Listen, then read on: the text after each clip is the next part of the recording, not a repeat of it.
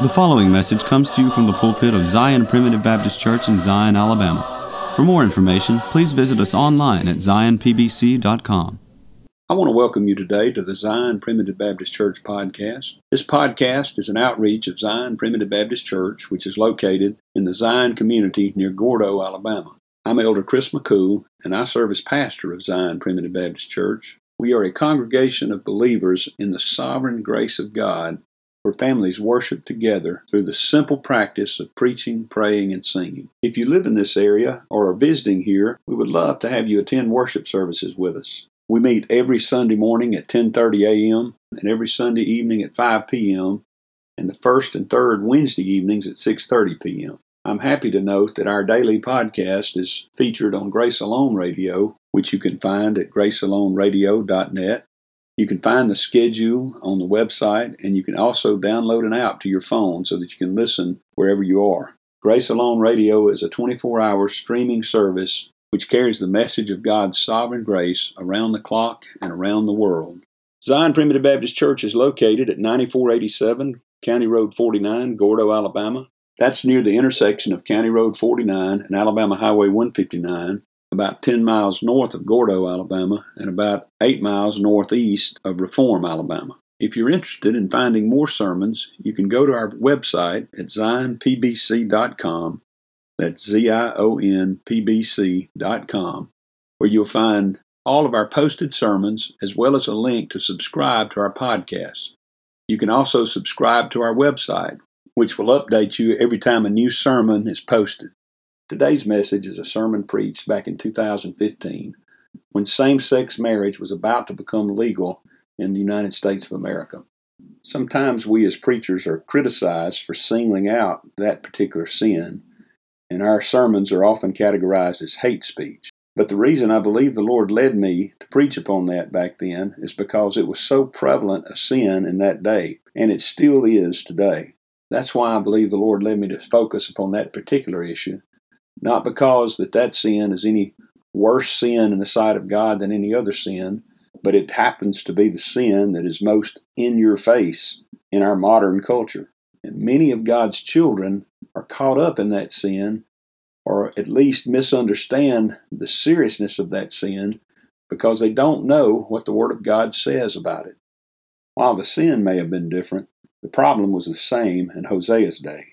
In Hosea chapter 4 and verse 6, God told Hosea to write, "My people are destroyed for lack of knowledge." It's important to notice that this is written to God's people, not to the unregenerate reprobate. There were many of God's children in Hosea's day who were destroying their lives on earth because they did not know what the Word of God said.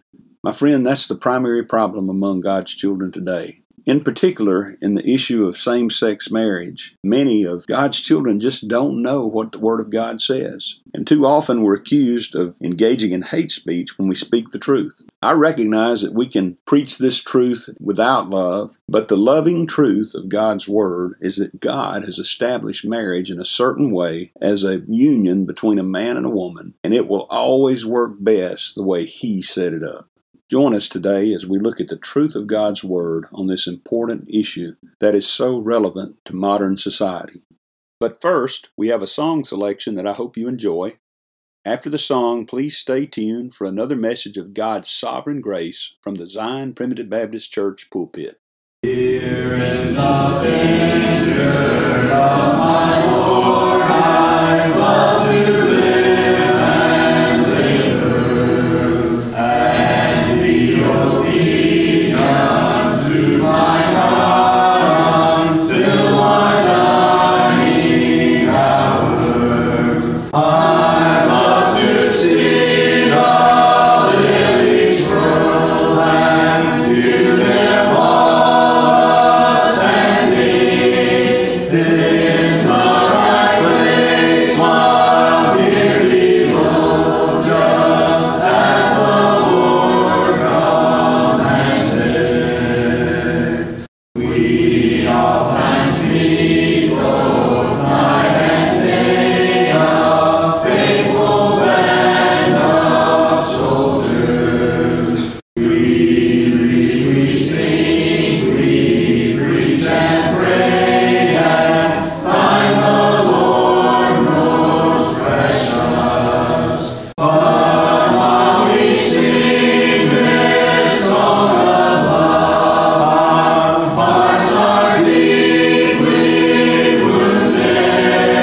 Perhaps we all may meet no more here in our congregation. But if on earth we meet no more, we hope to meet in heaven, where congregations never break up, but dwell in sweet communion, where all the ransomed church of God shall meet no more to sever, with not a sorrow, sin nor tear, but shall its praise forever. I want you to turn to the 4th chapter of Hosea this morning, and let me just set the stage for you with Hosea. Hosea was a prophet who prophesied in a time of great trial. If you go back to the very first chapter and you look at the first few verses, the first verse actually, we're told that he prophesied in the days of Uzziah, Jotham, Ahaz, and Hezekiah, kings of Judah. And when you turn back over to the books of Second Kings and Second Chronicles and read about the reigns of those 4 kings, you're going to find that it was a time of great decline. Now, Hezekiah was one of the greatest kings. Things came back up towards the end of Hosea's ministry. But when he began to minister and prophesy there in the nation of Judah, it was a time when he could see the writing on the wall, so to speak, because Uzziah was a king who was a great king, but he became lifted up with pride toward the end of his life. And he tried to go in and usurp the authority of the priests and burn incense to the Lord. And they withstood him to his face, and the Lord struck him with leprosy for what he had done. And from that day forward, he had to live in what's called a separate house, a several house. He was away from the main population. He couldn't fulfill his duties, and his son Jotham took over.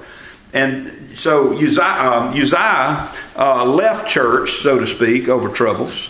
And then Jotham, we're told, was a pretty good king. He'd been raised in church, but then it said after that point he never set foot in the temple.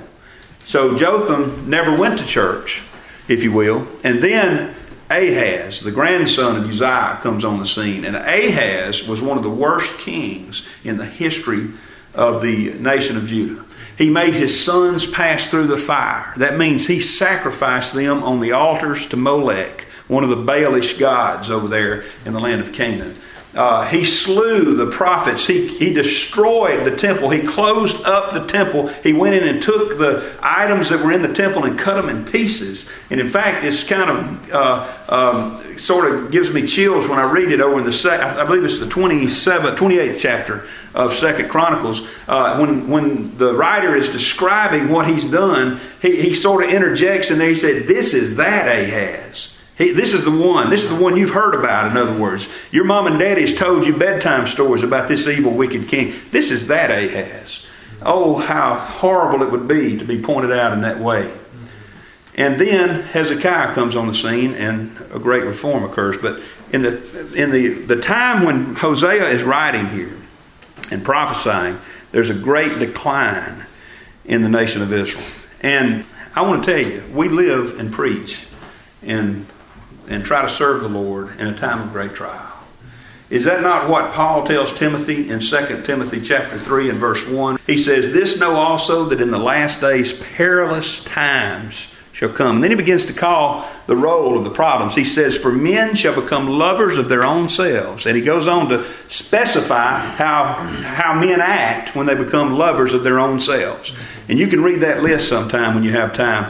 Beloved, it parallels the time of Hosea. Now, that'll give us a little background as we get to Hosea chapter 4. What was the real problem? What was the problem in the time of Hosea? I believe he sums it up in verse 6, and I'm only going to read the first part of that verse. He says, "My people are destroyed for lack of knowledge." My people are destroyed for lack of knowledge. And if you go back up to verse 1, you're going to find, he says, hear the word of the Lord, ye children of Israel, for the Lord hath a controversy with the inhabitants of the land, because there is no truth, nor mercy, nor knowledge of God in the land. And he goes on to call the roll here of the things they're doing: swearing, lying, cheating, stealing, committing adultery, shedding innocent blood, and so forth. And he says in verse 6, my people are destroyed for lack of knowledge. Well, beloved, I want to tell you, the problem in our society today is the same problem that was in Hosea's day. The people of God, the little precious sheep of the Lord that are out there in the world, are destroyed for lack of knowledge. I want to talk to you about that this morning and the time that we have. And I want to focus on one particular problem that is very prevalent today, and we'll get to that in a moment. But I want to show you, first of all, the purpose of the Word of God. The problem in society is that people don't know the Word of God. People are destroyed by the lack of knowledge. In the world today, if you ask most people to tell you what the Word of God is all about, what God is all about, they might say things like, well, God is love, God loves everybody, God is just whatever you want to make Him. You know, your God is good for you, my God is good for me, and we'll just leave it at that. We're all working toward the same place. We're all spokes on the same wheel. You know, various things like that. But beloved, people in the world today are being destroyed for lack of knowledge. What is the purpose of the Word of God? And in its most basic sense, what is the purpose of the Word of God? The Word of God is intended to expose sin for what it is. It's intended to expose sin for what it is. That's why the people of God were perishing in Hosea's day, because they didn't know the Word of God. They didn't understand what it was all about. In chapter 7 of Romans, in verse 12, he says, wherefore the law is holy, and the commandment holy, and just, and good. And now people today will criticize the Word of God, and they will run it down. They will laugh about it. I saw an article in the newspaper, or it was online. I'm sure it was in the newspaper, the Birmingham News, about just a parody of what God's Word says about homosexuality and same-sex marriage and what marriage is. And it was the way I saw it was on Facebook, and someone there had written, "This is really funny," and look at it, and they were laughing about the Word of God. They were putting it down, and I get chills when that happens, and because God's Word is not something to be laughed about. It's something that's holy, and the commandment is holy, and it's just, and it's good. Even the law, which was the Word of God that was given up to that point where Paul is writing here, even the law, which we're not under anymore, under the ceremonial law, even the law was holy and just and good. You see, the problem with under the law was not the law. The problem was us. The problem was people. You know, the law was fine. People say, well, I don't like the law. Well, the law is not the problem, beloved. You're the problem. I don't like that law that says you've got to drive 55 on most roads. I don't like that law. And I get stopped all the time. I get pulled over. I just don't like that law. The problem's not the law. The law is given to keep you safe. The problem is you. The problem is me. We're the problem. You see, the law here in particular was holy. You know, these laws that men make are not holy. Hopefully they're good laws. Some of them aren't, but most of them we hope are. But the law of God was holy. The Word of God is holy and just and good. And then listen to what he says. Was then that which is good made death unto me? God forbid. But sin, that it might appear sin, working death in me by that which is good, that sin by the commandment might become exceeding sinful. Now here you get to the purpose of the Word of God. One of the purposes, one of the main purposes, which is to expose sin as exceeding sinful. Now there's a sense in which every regenerated child of God, when you're born again, that child of God who's been born again has an idea that sin is sinful. You know, you've heard the experiences shared with us of people who have lived in a certain way and never really sat under the teachings of the Word of God, and they're born of the Spirit, and something's different in their lives. They feel something different. They feel the burden of sin. They feel, I always go back to use Brother Martin Hunyani from Kenya. He told that his experience was that He had no problem going out and staying out all weekend, getting drunk and being abusive almost to his wife and not focusing on his family. And then one day he did have a problem with it. One day he woke up and things were different. And he had a sense that there was something wrong in his life. But what the Word of God does when he finally sat under that is he came to the point of seeing that sin was exceeding sinful. Sin was not just something that I ought to be a little bit upset about. I see it now as exceedingly sinful in the sight of God. We have an example of that in the Word of God over in 2 Chronicles chapter 34. In 2 Chronicles chapter 34, we read about a good young man named Josiah, who had also lived in a time of great trial. His grandfather was one of the worst kings in the history of the nation of Judah. But in his time, when he was 8 years old, he began to reign in Judah. And we're told he did that which was right in the sight of the Lord in verse 2 of chapter 34 of 2 Chronicles. He did that which was right in the sight of the Lord and walked in the ways of David his father and declined neither to the right hand nor to the left. He knew that there was something wrong about what was going on in Israel that day in Judah, and he decided to make some changes. He had a sense that there was something wrong. And so what he did was he went back to the temple and reopened the temple, and he sent Hilkiah the high priest and all the other priests in there.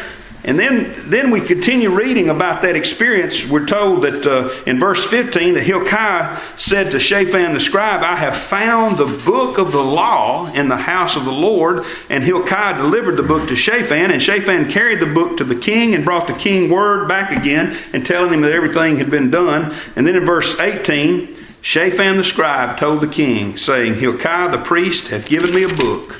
And Shaphan read it before the king. Now listen to what happened. This king had a sense that there were problems in Israel. He had a sense that things needed to be changed. But when he read the Word of God, when it was read to him, it came to pass when the king had heard the words of the law that he rent his clothes. And he commanded Hilkiah and several others to go, in verse 21, inquire of the Lord for me and for them that are left in Israel and in Judah concerning the words of the book that is found. For great is the wrath of the Lord that is poured out upon us, because our fathers have not kept the word of the Lord to do after all that is written in this book. The people of God and even the king himself had no idea what the word of God said in that day. But when he had a sense that something was wrong, he clearly had been born of the Spirit already. But when the word of God came, sin that he recognized as sin became exceeding sinful to him. And the wrath of God was something that he began to fear, because he said, what we've been doing is so wrong. It's not, I felt that it was wrong. Now I know that it's wrong in the sight of God.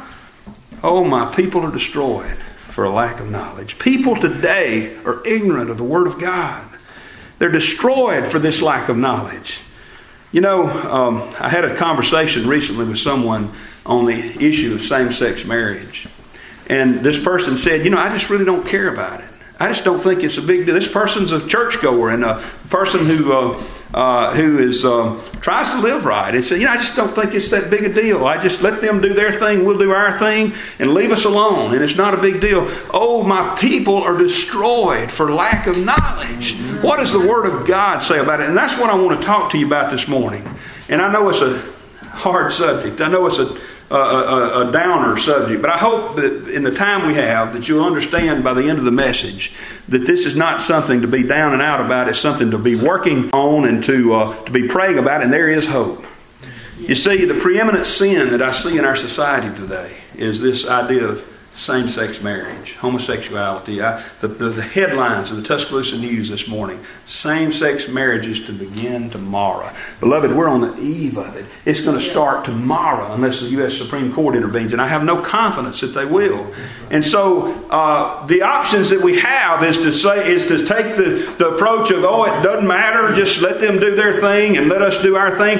Or the option, the other option that we ought to avail ourselves of is to see what the Word of God Side says about it. And I want to tell you before we start, this is not a message of hate. This is not a message of, I hate those people that are engaged in that. And if it ever becomes that, then you need to repent, beloved. We need to repent of that, because I'm going to tell you there are children of God out there that are caught up in that lifestyle. I believe there are little sheep of the Lord out there that have been deceived by the world and have been deceived by all kinds of problems such as drugs and alcohol and coming on down in a lifestyle that ends up in something as awful as this. Beloved, I believe that our job as a church is to preach the truth to them. Amen. In love. In love. And I want to tell you this. I believe religion in America is one of the primary problems. Whenever you deviate from the truth, whenever you get away from it, let's give you the disaster results. Let me give you this example. I've probably used it before, but let's say you take a ship, you board a ship in New York Harbor, and you're headed to London, England. But when the captain sets the course as he gets out into the open seas, he's 1 degree off. He's 1 degree off. Where do you think he's going to end up? That's not much of a deviation, is it? Oh, but by the time you cross the ocean, you're going to be in Africa. You're not going to be in London. You're going to be somewhere around the Rock of Gibraltar, or even further away than that. And beloved, one of the main problems in America today is that religion has taken the approach. They've gotten away from the truths of grace. They've gotten away from the truths of God's Word on grace itself, on salvation itself, and that leads you from there into further error. What are you talking about, preacher? Let me share something with you. I got this out of an article that I read online this past maybe 2 weeks ago, when all of the same-sex marriage stuff began to occur and be in the news. And there was a pastor, and I haven't used his name, I've left it out, but there's a pastor of a church in Birmingham. And this is an example of how deviation from the truth can lead you to this kind of error. It says, this is pretty much a quote, the pastor of a 560-member church in Birmingham preached a sermon in 2013 called, "Is Homosexuality a Sin?" And he concluded that it wasn't. And here's an example of how false teaching influenced this pastor. Now listen to this. Listen carefully. Last summer, a person attending the church accepted Christ and asked to be baptized. This person was homosexual and in the homosexual lifestyle, actively. The pastor said, "I baptized him. 4 weeks later, he fell down dead of an aortic aneurysm. This pastor believes a soul may have been saved because of his stance of welcoming homosexuals." Now, that hit me hard, because let me tell you something. If I believed that my job, if I believe the Bible taught that it's up to the church to go out and get people saved to eternal heaven, I might be tempted to compromise on my stance concerning a lot of things. Just get them in. Just get them in here, because it's up to us to save them. It's up to us to preach to them, to try to convince them to make a decision for Christ. It's up to us to try to get them to do something in order to be saved to eternal heaven. Beloved, if I believe that, I might be tempted to compromise in the way this pastor has. Yeah. You see how deviation from the truth of salvation by grace alone can lead you to error such as this? That's why we have churches in the world today that are entertainment centers, that aren't focused upon the worship of God, that have built bigger, torn down buildings and built bigger in order to get more in order to entertain them with all kinds of activities and programs. Beloved, let me tell you, the Bible teaches us that we are to simply worship Him in spirit and in truth. Amen. And I'll tell you this, the Word of God as to salvation is that He shall save His people from their sins. Praise God for that. Praise God, the burden of eternal salvation is not upon my back or upon your back, because if it were up to me, I would still be going to hell. Yeah. I've said this before, and I say it again, that we're in such a condition in nature that we could not come to Him if we would, and we would not come to Him if we could. Where do you get that, preacher? 1 Corinthians 2:14. The natural man, that is, the man who has never experienced the new birth, and the man who's only been born in nature, The natural man receiveth not the things of the Spirit of God, for they are foolishness unto him. You wouldn't come to me for foolishness, would you? You wouldn't say, well, I need to be saved. I'm going to go to him for some foolish advice. No, you wouldn't do that. You wouldn't come to me if you could. He said, then neither can he know them, for they are spiritually discerned. You couldn't come to him if you would. But let me tell you, you wouldn't come to him if you could. That's a great dilemma. That which is born of the flesh is flesh, Jesus says in John chapter 3. That which is born of the Spirit is spirit. Never the twain shall meet. It takes an act of the Holy Spirit upon the heart of the one who's a child of God to regenerate that one and turn him into a vessel that can worship and serve God. Praise God. That's not what we believe the Bible teaches. See, this poor pastor here, this poor man who is under the burden, he's bearing a burden that even as Peter says, our fathers nor we were able to bear in Acts chapter 15. He says, I've got to get them saved for eternity. So I'll do whatever it takes. Beloved, when you understand the truth of grace, that God will save His people from their sins, that we are chosen in Christ before the foundation of the world, and that in time the Holy Spirit, what does He say in Romans chapter 8? You hear often about the Roman road to salvation. I've got you the Roman road to salvation. It's Romans chapter 8 and verses 28, 29, and 30. We know that all things work together for good to them that love God, to them that are the called according to His purpose. What are the all things under consideration here? Verse 29, for whom He did foreknow, He also did predestinate to be conformed to the image of His Son, that He might be the firstborn among many brethren. And moreover, whom He did predestinate, them He also called. Whom He called, them He also justified. Whom He justified, them He also glorified. He didn't lose a one in that transaction, did He? Everyone He knew beforehand, every one of those He predestinated. Everyone He predestinated, He called in time through the Holy Spirit regeneration. Everyone that He regenerated, everyone He called, He justified on the cross. Oh, one day they'll all be glorified. We need to be preaching truth. You see, the problem in the world is that my people perish for lack of knowledge of the truth of God's Word. In the Birmingham News, there was an op-ed piece this week in regard to same-sex marriage, and it said this, and this is the general feeling in the world today. Religions are grocery stores with many shelves, and you get to pick what you put in your cart. If you want to shop for junk that's going to make you sick, that's your prerogative. If you want to stick to the outer aisles where most of the unprocessed healthy things are, you can do that too. And then he quotes a modern translation of 1 Corinthians chapter 13, the love chapter. And he says, so I'm going to put that in my basket. And when I get to the checkout line, if I see a few same-sex couples here and there who want to get married, I'm going to be happy for them and wish them the best.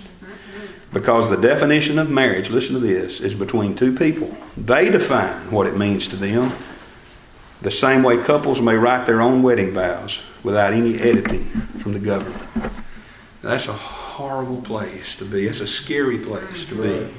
And I know none of you are there. But I'm telling you this, you need to understand what's going on in the world. And we need to understand how to deal with it. Now, in the time we have, let me just ask the question, what does God say about this? What does God say about it? God has ruled homosexuality, same-sex marriage, a grievous sin. You know what God says about marriage? You say, well, the Lord, Jesus never mentioned marriage. That's one thing they always come back to. They say, well, Jesus never said anything about marriage. It's all Paul. All contraire, my dear, as they say. Let's turn over to Matthew chapter 19, verse 1. It says, it came to pass, when Jesus had finished these things, He departed from Galilee, and it says a great multitude followed Him. Verse 3, the Pharisees also came to Him, tempting Him, and saying unto Him, is it lawful for a man to put away his wife for every cause? Now, He's talking about divorce here. Now, listen to what Jesus Himself says. He answered and said unto them, have ye not read that He which made them at the beginning made them male and female?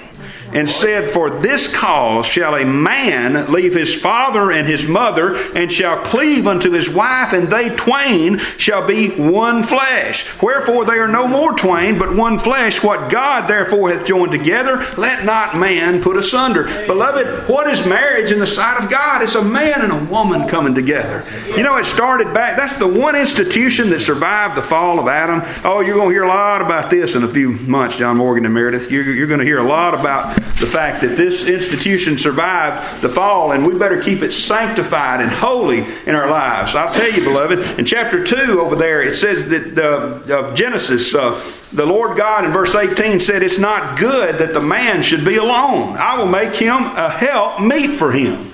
He's going to make a helper that's appropriate for him. Perfectly appropriate. Just like God doesn't make no junk, as that saying is out there. God didn't create something that needed to be improved on. He created something that's perfect and holy and will endure. And He formed the beasts of the field.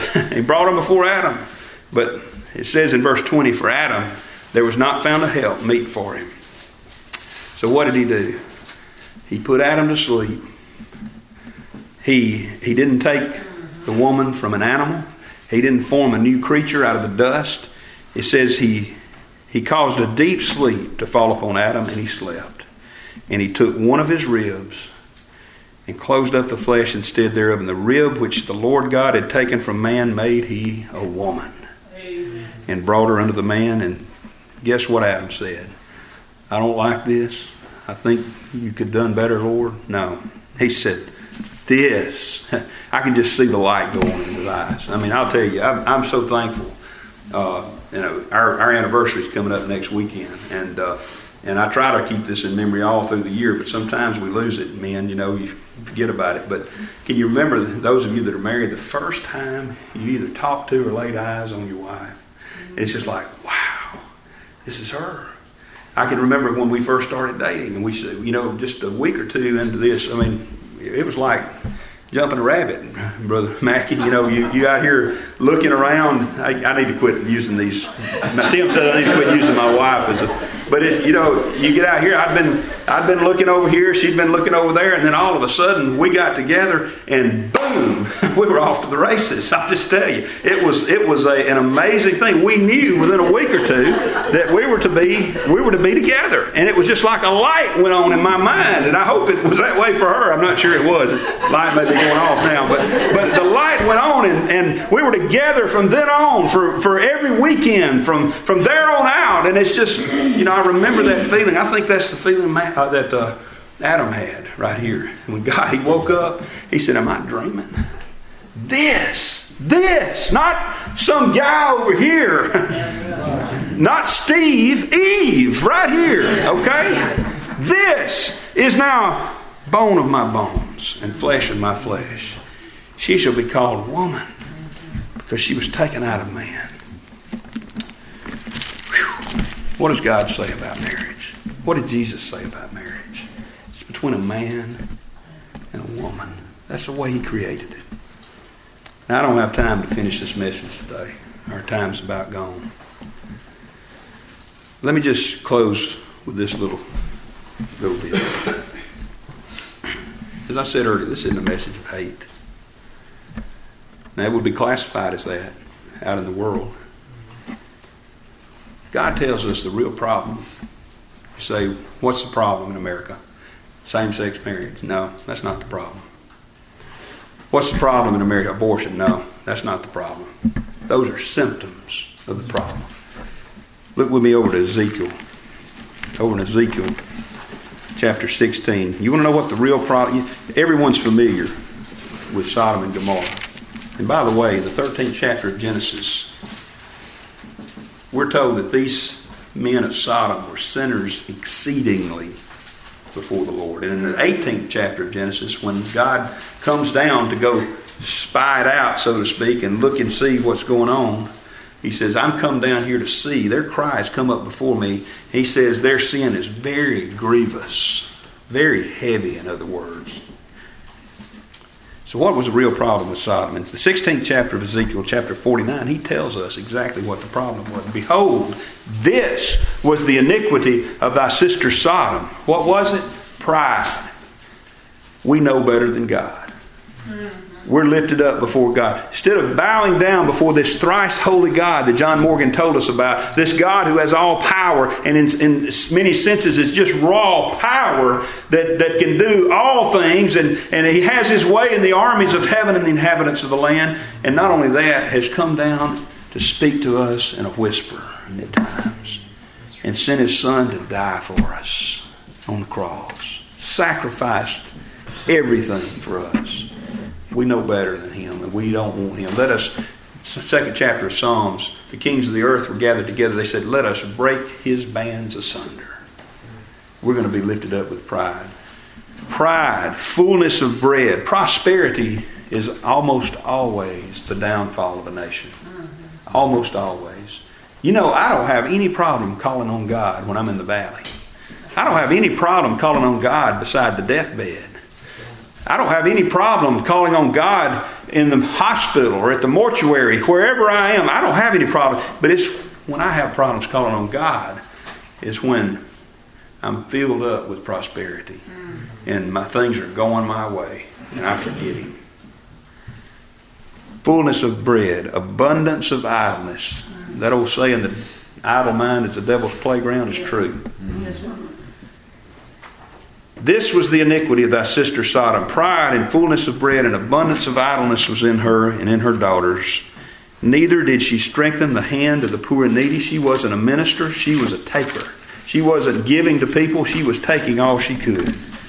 And they were haughty and committed abomination before me. Therefore I took them away as I saw good. How does God look upon what's going to happen in Alabama tomorrow? Grievous. Wicked exceedingly. Abomination. There's hope. Let me tell you, there's hope. You know what that hope is? Well, I don't have time to say much about it this morning. But it's called the kingdom of God. It's called the church of the living God. It's called the place where I have chosen to put my name, as the Lord says. And that's our job, beloved. That's our jobs. We don't need to be afraid to speak the truth. We don't need to be able to be afraid to stand up. I'm not afraid in here, but we don't need to be afraid to stand up out there. Speak it in love. Speak it in love. Beloved, the prodigal son, I don't know what all he got into, but he could very well have gotten into something like this. Who knows? But I'm telling you, beloved, that prodigal son was a child of God. You know what brought him back? The truth. He remembered what he had, the truth of what he had in his father's house. Beloved, we need to be preaching that. We need to be teaching that. It's not hate to tell someone who's caught up in this lifestyle, you need to get out of it. It's a bondage. It's a burden. It's something you can't bear, and it will lead you to destruction. I say that on the authority of the Word of God. But the church is a place where we need to be working. We need to be preaching. We need to be teaching. And we need to be loving one another and all the little sheep that the Lord sends our way. May the Lord add His blessings to these words. Thank you for joining us today on the Zion Primitive Baptist Church podcast. I hope the message has been uplifting and beneficial to you, and that the Lord will continue to bless you to grow in grace and knowledge of the truth. Join us again tomorrow for another message of God's sovereign grace. If you would like to subscribe to our website, please go to www.zionpbc.com and sign up for email updates. If you have any questions, please feel free to contact the church at zionpbc1847@gmail.com. That's zionpbc1847@gmail.com. Or you can email me directly at jchrismccool@gmail.com. That's the letter J, CHRISMCCOOL@gmail.com. Again, thank you for listening. May the Lord bless you is my prayer. We thank you for listening to today's message. For more information, please visit us online at zionpbc.com.